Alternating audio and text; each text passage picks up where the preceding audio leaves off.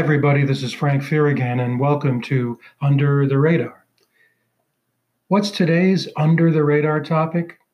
Well, it's primary season, and the topic today is a thing called a closed primary. What does that mean, closed primary? Closed means that registered voters can't vote in a state's primary election unless they also register as a Democrat or Republican.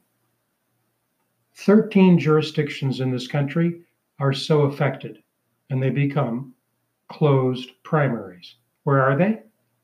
Here are the states: Connecticut, Delaware, Florida, Kansas, Kentucky, Maine, Maryland, Nebraska, New Mexico, New York, Pennsylvania, and Wyoming, and the District of Columbia. It means that millions of registered but unaffiliated voters can't vote in their jurisdiction's primary election. Here are some of the numbers. In New York City alone, 750,000 unaffiliated registered voters can't vote. The same thing applies to over 1 million unaffiliated but registered voters in the Commonwealth of Pennsylvania. The number jumps to 3.6 million, or over 30% of the state's electorate, in Florida. They can't vote. Now, the argument goes that only party members should be allowed to vote in a party primary. That's a vacuous argument, and here's why.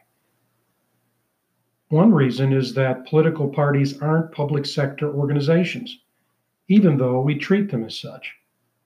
Political parties are either nonprofit corporations or unincorporated nonprofit organizations.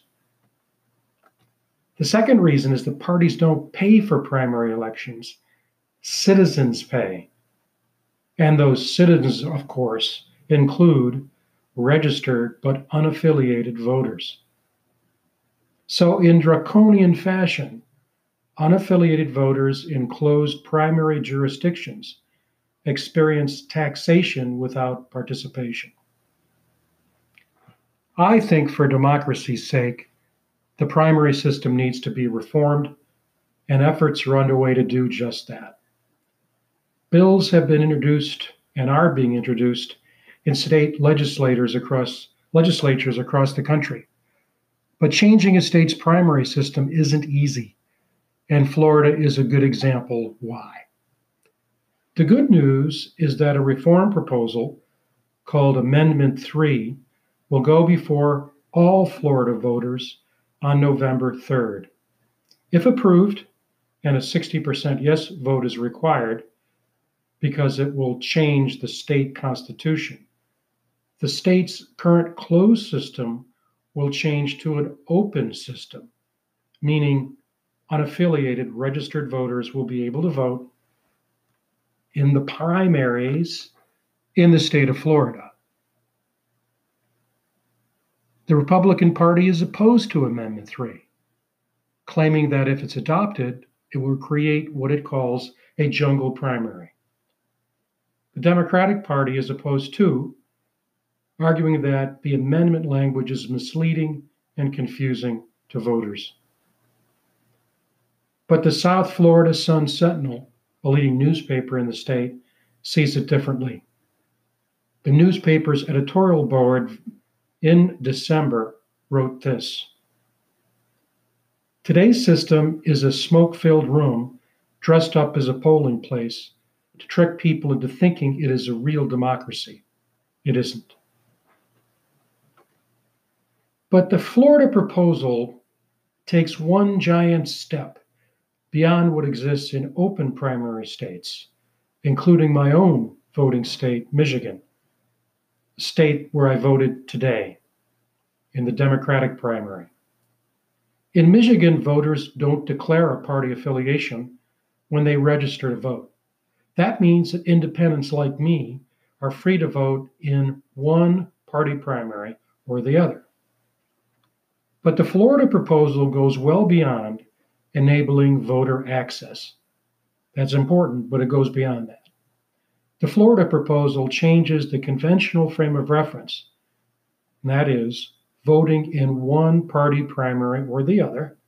That is, there are two party primaries, Democrat, Republican, and you can vote in an open primary in one, but not the other.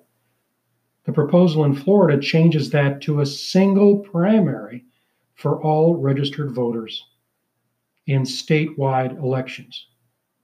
Not in the presidential election, but for state offices in Florida.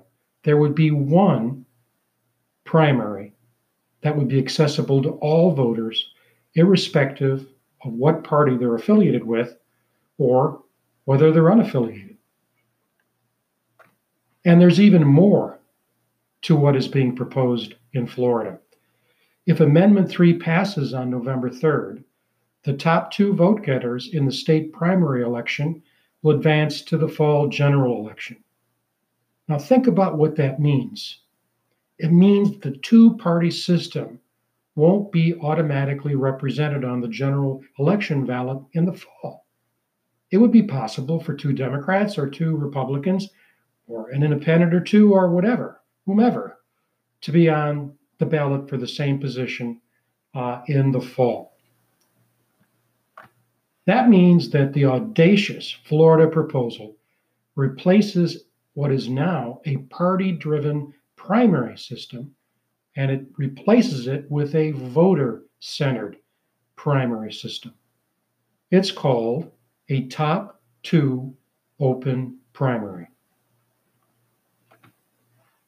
For me, the wonderful thing about Florida's proposal is not just that it could lead to an open primary in Florida. It's about how it came about and who made it come about. It came through political activism.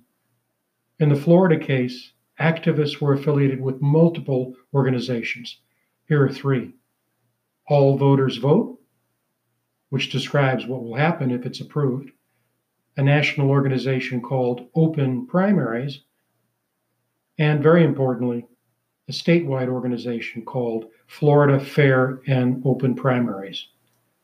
When asked about the challenges faced along the way, the executive director of Florida Fair and Open Primaries, Steve Huff, put it this way. Well, that's a toss-up between the pushback I got from the members of both parties and the challenge of educating voters. And you know, that's what we're about with Under the Radar. In this case, educating voters.